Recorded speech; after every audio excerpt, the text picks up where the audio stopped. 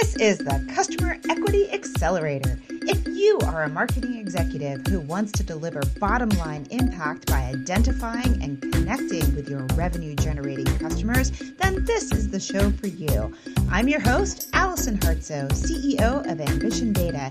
Every other week, I bring you the leaders behind the customer-centric revolution who share their expert advice. If you're ready to accelerate, then let's go. Welcome, everybody. Today's show is about how to lead personalization. And to help me discuss this topic is Ben Malky. Ben is the Director of Customer Success at Dynamic Yield, a personalization platform. Ben, welcome to the show. Hi, thank you so much. Could you tell us a little bit about your background and how you originally landed in this subject area of personalization? Yeah, absolutely. So I have worked in digital marketing and SaaS for about a decade now. And one of the great things about working in SaaS is that you get exposed to so many different companies, both large and small, some brand names, some non-brand names. And I've seen, so many successes and failures in organizations attempting to stand up new digital practices or improve current ones. And it always seemed to fall back on this simple concept of process and ownership. And that's essentially how I got into my position as the Director of Customer Success for this personalization software. Fantastic. So let's talk a little bit about personalization first, because I oftentimes hear about people saying that they already do personalization. Hey, I sent you an email last week and I used your first name and maybe I even added a few products you looked at. So tell us a little bit about what does it mean to really personalize or to do personalization today? Are there different levels people think about? Yeah, I would say there's several different levels.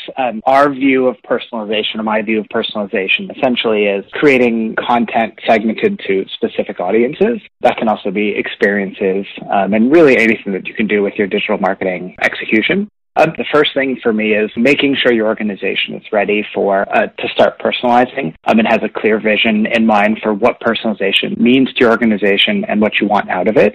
And then, of course, having a structured ownership and accountability that with someone who owns and can press play on your website, I would say. So in terms of the different levels of what it means to segment, I would say that from a crawl perspective and a crawl, walk, run model, from a crawl perspective, the first thing is to understand that you have segmented behavior and understanding and really identifying what I like to call one segmentation principle. This can be as simple as new and returning. It could be along gender lines or geo lines that makes the most sense for your business and can really cleanly bucket your audiences into different distinct groups. And the most important thing is that it doesn't have to be perfect, just done so you can get started. Yeah, that's a really great concept because I think a lot of people will go for some convoluted, very rich and deep kind of personalization structure. And then you have people who come on the opposite end. If you're going to lead through personalization, does it matter if you start on one end or the other? It really doesn't. I would say that if you're starting with the most convoluted, most complicated, most complex different audience segments, if it's the first time that your organization has done something like this, that might present some execution pitfalls that you might not be able to act on. So that's why I prefer, particularly when it's new to the org, to have something a little bit more simple that's really understandable across the different levels of the organization. And you could just get started and then, of course, refine from there. Tell us a little bit about what kind of execution pitfalls you've seen for people at the crawl stage. Yeah, so at the crawl stage, what's really important is, particularly if you've never done this before, is for not only your department, but your executives and different departments across the organization to understand the different things that you're doing. And so if you have something that's essentially inscrutable, maybe to others in the org who aren't as familiar with all the information and all the, let's say, the jargon and the concepts that you have, it's going to be really hard to involve them in the process if they just inherently don't understand it. And so getting a developer to, let's say, code different experiences for something that they totally don't get, or have copywriters or your creatives try to create for something that they don't inherently understand, that's going to be really difficult. And it's also going to be hard to get executive cover or sign off on something that's not understandable to them either. I've heard some people use betting. They put up all the variations up on the wall and they ask people to bet on which one they think will actually be the highest performing outcome. And that gets people involved and gets them engaged in it. What do you think of that strategy? I love it, actually. One of my favorite experiences at Dynamic Yield has included having a bet with a customer on which variation of something would work or wouldn't work. I'd like very happy to say that I won that bet. Thank you. But I think that's really cool. It's fun, everybody. It makes it fun, but also actionable. I think anything that can get people excited for whatever it is that you're trying to accomplish, I think is a total win. Yeah, it's amazing how many preconceived notions we have, and we're always coming at it from our own perspective instead of our customer's perspective. And I imagine that's a little bit of what you see when people move up to the walk stage. Yeah, absolutely. At the walk stage, you should have already had something in place, at least for a couple different iterations, and have communicated at least to the most relevant departments that you work with.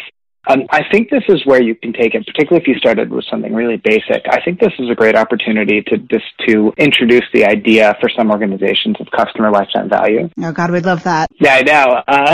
But I think this is particularly, let's say, if you're a multi-category retailer. This is such a great way to not only to bucket your customers cleanly, but also in a way where you can look at moving customers up to active or the most valuable iterations of your customers that you can have that can really generate a lot of success and a lot of incrementality. What else do you see them doing from a leadership perspective at that middle stage? What changes from the basic? Yeah, so I think this is where it extends beyond either one solo department going a little bit rogue and then bringing it out to the executive, or having one executive cover for this. So I think this is when you start to see it spread throughout the organization, which is really where you see it when you get to that stage when the whole organization is behind this. That's when you're going to have the most success. One of my favorite examples of getting to this stage is an awesome client that we have that sent out a test roundup that showed all the different things that they tried, what worked, what didn't work, and why. And that generated so much excitement, particularly from elements of the organization, departments in the organization that had no idea this was happening.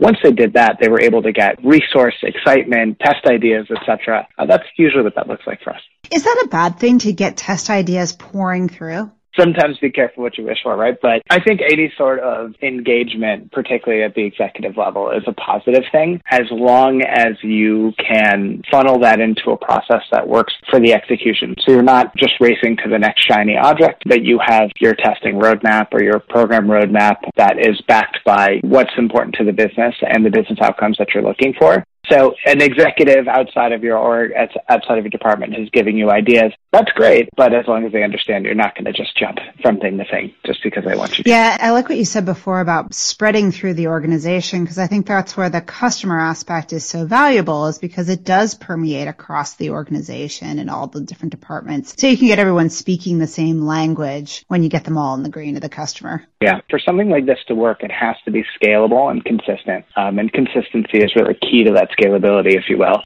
So once you have the entire organization speaking the same way and looking at the same, for instance, KPIs and understanding what's important to them as a business and what are the things that might be interesting but not necessarily primary for them to track or discuss, I think that this is when this goes from pet project to something that really brings in organizational change and incrementality and effectiveness. Yeah, and I always find that there are certain things that happen inside an organization, like maybe change is underfoot in another area, like COVID comes through, and all of a sudden there's an opportunity to step in and do more. And if you can align with some other change that's already happening in a way, you can I think you can ride that wave. What do you think? Yeah, I would say when you have a really strong process, no matter what it is, you are essentially less thrown to the whims of if there are major changes, for instance, like COVID, that come into place. The strong process allows you to work consistently in good times, bad times, crazy times, whatever the case might be.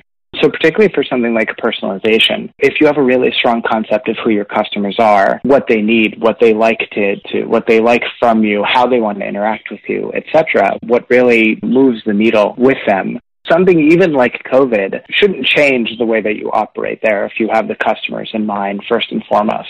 Their behavior might change, but you can change right with it if that's what you've been focused on even before time. Mm-hmm. Makes sense. Okay, so what about the third stage? So it's crawl, walk, and then what happens at run? Yeah, so at run, you should have already had organizational agreement and alignment on the different segments that you started to work with. And this is not only, let's say, in the e-commerce department. This is across all all digital. And the executives also have a very strong idea of what these segments are, what they mean, what they represent, and how you're working towards driving incrementality at each segment level.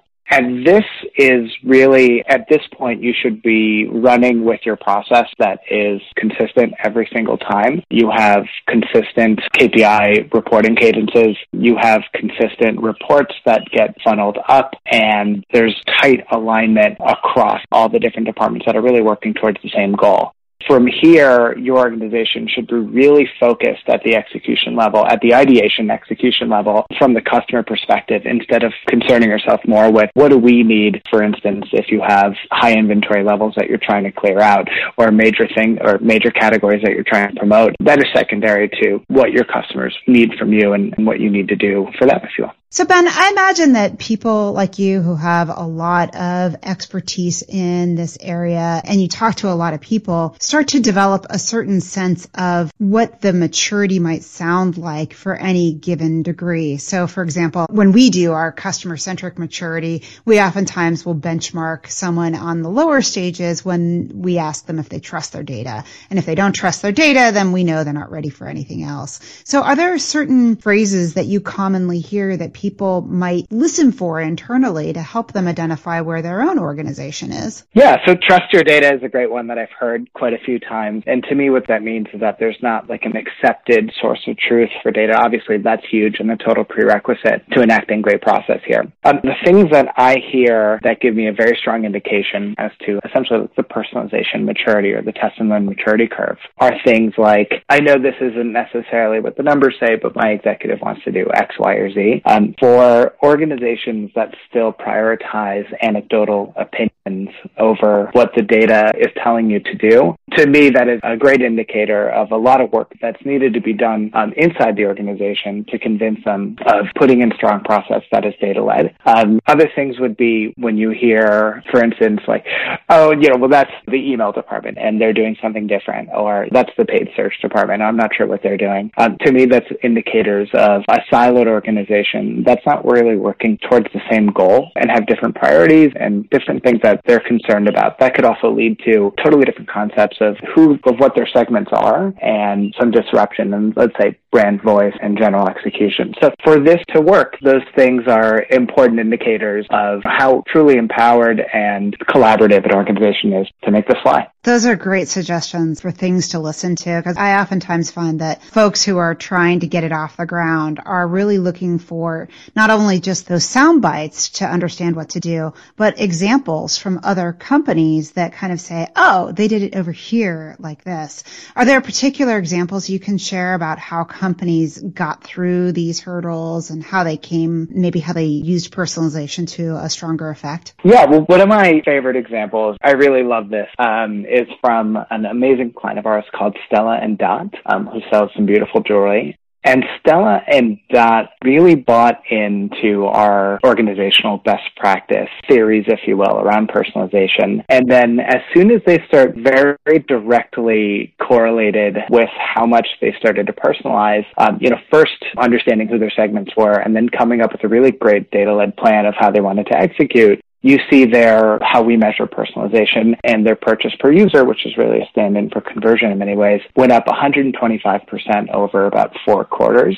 And it was beautiful for me. It was a really amazing story, and beautiful for me as we preach this all the time to see those two lines so correlated, so connected. In this case, we have a great brand with a really loyal and passionate customers who essentially drove a natural set of audiences that almost self-segmented in a way. And the Stella & Dot team, who's a really, really amazing team over there, they ran with that. And as soon as they started to tailor messaging and tailor experience to each of those very unique audiences that they have, you saw that conversion skyrocket for them. I want to hit on the leadership side here a little bit more, because I think there's something baked into the Stella & Dot example that people may not pick up on.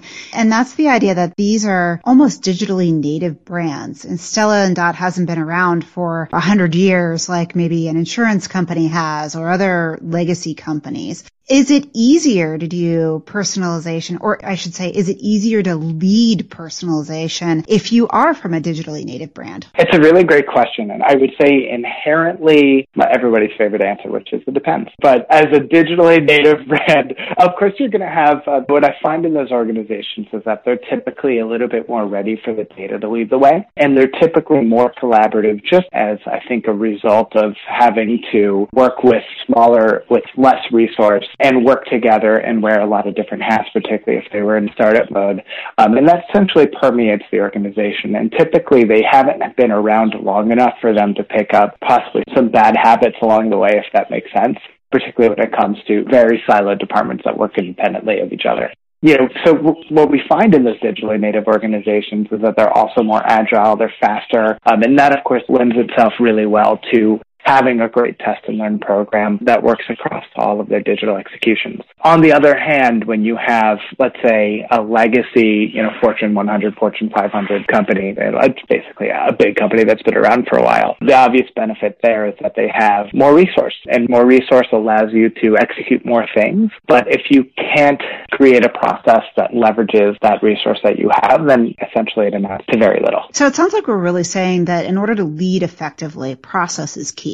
Process is everything. For me, particularly having worked in SaaS outside of personalization, coming from the search world, and others, I saw that was true in SEO. I see that's true in paid search, and I see that's true in personalization. At the end of the day, if your organization has an enacted great process with real accountability and ownership, and that is an essential element of it, having someone who is purpose-led and at the end of the day responsible for success with a clear organizational plan for what you want to accomplish, then unfortunately it's going to turn into shelfware, as they say. Yep. And are there any tricks you found that allow people to get into that process more easily? Yeah, I would say one of the ways that we've seen organizations who may have looked like they were on the wrong track is by really getting the message out there, possibly going rogue and putting some tests live. And then as soon as you start showing the numbers and start showing the data, that tends to perk some ears up and get people excited when they start to see incremental returns from revenue or purchase or conversion, whatever the case might be, whatever is the most relevant KPI. As soon as you start communicating that, or essentially marketing internally what you've done and what you plan to do, and you could show real numbers behind it, I've seen many times that this has a lot of power in helping an organization to modernize or change their ways quite a bit. This sounds like Jerry Maguire scene. Show me the money! And that's precisely what it comes down to. I've seen organizations that were really opposed to doing this, and then they saw that money and they said, "Oh, okay, there's something to it." Eventually, you're going to make somebody look good, so they'll go for it at the end of the day. That's a good argument for picking the low-hanging fruit, for sure. Cool. Are there any other examples you want to share with us? Yeah, there's several others. I think the Stellan one is the most incredible when you see that 125% purchase per user improvement. There's some other major brand named retailers who have seen a lot of success with this approach, but a lot of times those are the ones who've maybe been around a little bit longer. But another client of ours that we love is a great example of leveraging personalization to see a lot of success. They used a little bit. Did you say the name of the company? Sorry, I missed it. Yeah, it was PacSun. But PacSun's a really great example of leveraging some CLV type audiences to see some really great success and some really great numbers. And then another client of ours that we love, of course, is ThirdLove, a really incredible organization that's done a lot of great work with the personalization concepts that we've worked with them on. And in both cases, was it the organizational readiness that made it powerful, or was it the way that somebody took ownership and leadership? What was it that helped them take flight? It was actually essentially one from each bucket. ThirdLove is one of the best operations that I've ever been around in my career, even stretching beyond just my career in digital. They are an incredibly empowered organization that works really fast, and they're all just really brilliant. And they just have the right mindset. They're very data first, and they just execute so well, and they're all on the same page.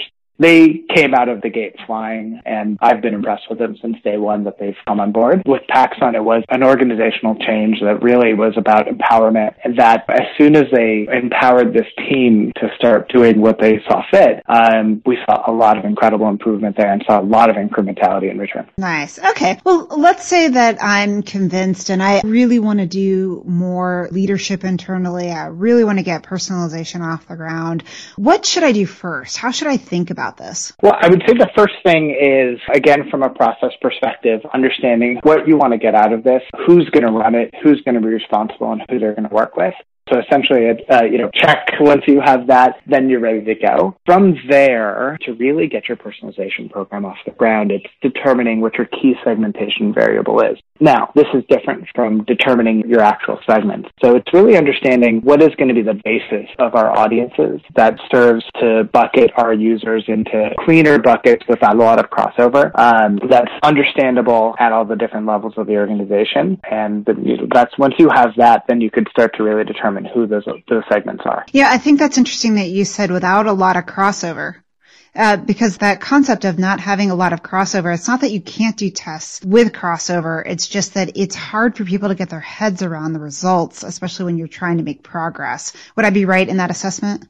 That's exactly correct. And so if you have a ton of crossover, then you're really not sure what the outcome is, and you really have no idea what to do from there. One of the most important things is that clarity that comes with, first of all, understanding how these segments were built, so what they were built off of, if you will, and then making sure you're never going to have perfect. There's always going to be a little bit of crossover, but keeping that to a minimum allows you to get very clear learnings and understandings out of it. Yeah, that's exactly why we like CLV as that key segmentation variable, but I know companies use all kinds of different variables. There's so many different ways that you can go with this. I love CLV because it's instantaneously understandable and consumable. And then it also gives you a goal for, let's say if you went with, let's just say low, medium, high in terms of customer intent or customer value, the goal is to get people from that low to that high, or that low to that medium, and that medium to that high. And so it builds in a whole second level of goals, which I think is really exciting. Mm-hmm, definitely. Okay. What would be the next step? So once you have that segmentation variable figured out, and then you start to map out who your customers are, this is where you go to create your segments, right?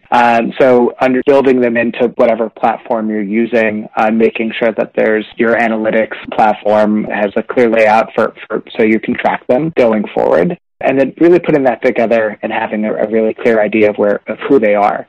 From there, it's time to act, right? So understanding, letting the data lead, understanding which segment, what the segments need. For instance, you might, if you went with low, medium, high, let's say that your high segment is probably probably isn't a huge conversion need there, but let's say we could institute a goal of adding $1 to their AOV or getting them to add an item to their basket. Whereas for low, that's probably going to be more conversion-led. So understanding at the segment level what the data-led opportunity is, and standardizing, starting to create different experiences or messaging or content, whatever the case might be, for those segments, and really standardizing the process of from ideation to execution to analysis at the segment level. Mm-hmm. That makes sense. Yeah, and then lastly, this is, I think, one of the most underrated elements of personalization, which is to capture the learning. Personalization isn't just about deriving incrementality from each segment on every test. It's also about learning about your customers by analyzing their behavior on each test and then asking yourself, well, why did we see that? Once you're able to capture those learnings and really institutionalize understanding of who these customers are, what I love to say is think about from test 1 to test 50. If in every single test you ask yourself why and capture those learnings, think about how much you're going to know about your customers. You're going to know almost everything. Now, it's never going to be you can always learn more, of course, but you're going to know what makes them tick. And so I think that's a huge value derived that you can derive from a process like this. Well, not only that, but I think there's some defensibility there in that somebody comes in, let's say you do get your testing program up and running and there's a lot of effort coming through to stage and push out different tests. Having something that says, oh, we already tested that when it comes back around a year later is really helpful to go back to. Or at least this is what we've found when you get a new executive in or you get somebody else who doesn't, has found another way to attack the same problem and it's already been settled that does not work. It becomes a really good way for the testing team to say, this is what we believe to be true. If there's a really interesting twist on that, we can look at how to change that hypothesis. But the hypothesis you've presented is already been proven to be wrong. Is there a really valid reason for why we should do this again? Is that what you see too? Yeah, and I love that you called that out. I think that's a huge win for any department to be able to, and for any organization, to really be able to build on each of those learnings, because in essence, that's really what it is. And you can always revisit, but without the historical context, you're essentially just spinning wheels for no reason. There, it's really, again, it always comes back to process, to make sure that you are capturing in one single source of truth that is, transparent across the org. So it's not owned just by, let's say, one person in case that person leaves. And I think it's incredibly powerful when you could say, oh, we did that and this is what happened. And if we were going to do it again, here's what we would do differently. Mm-hmm, exactly. Well, Ben, if people want to reach you and ask you more questions, how can they get in touch?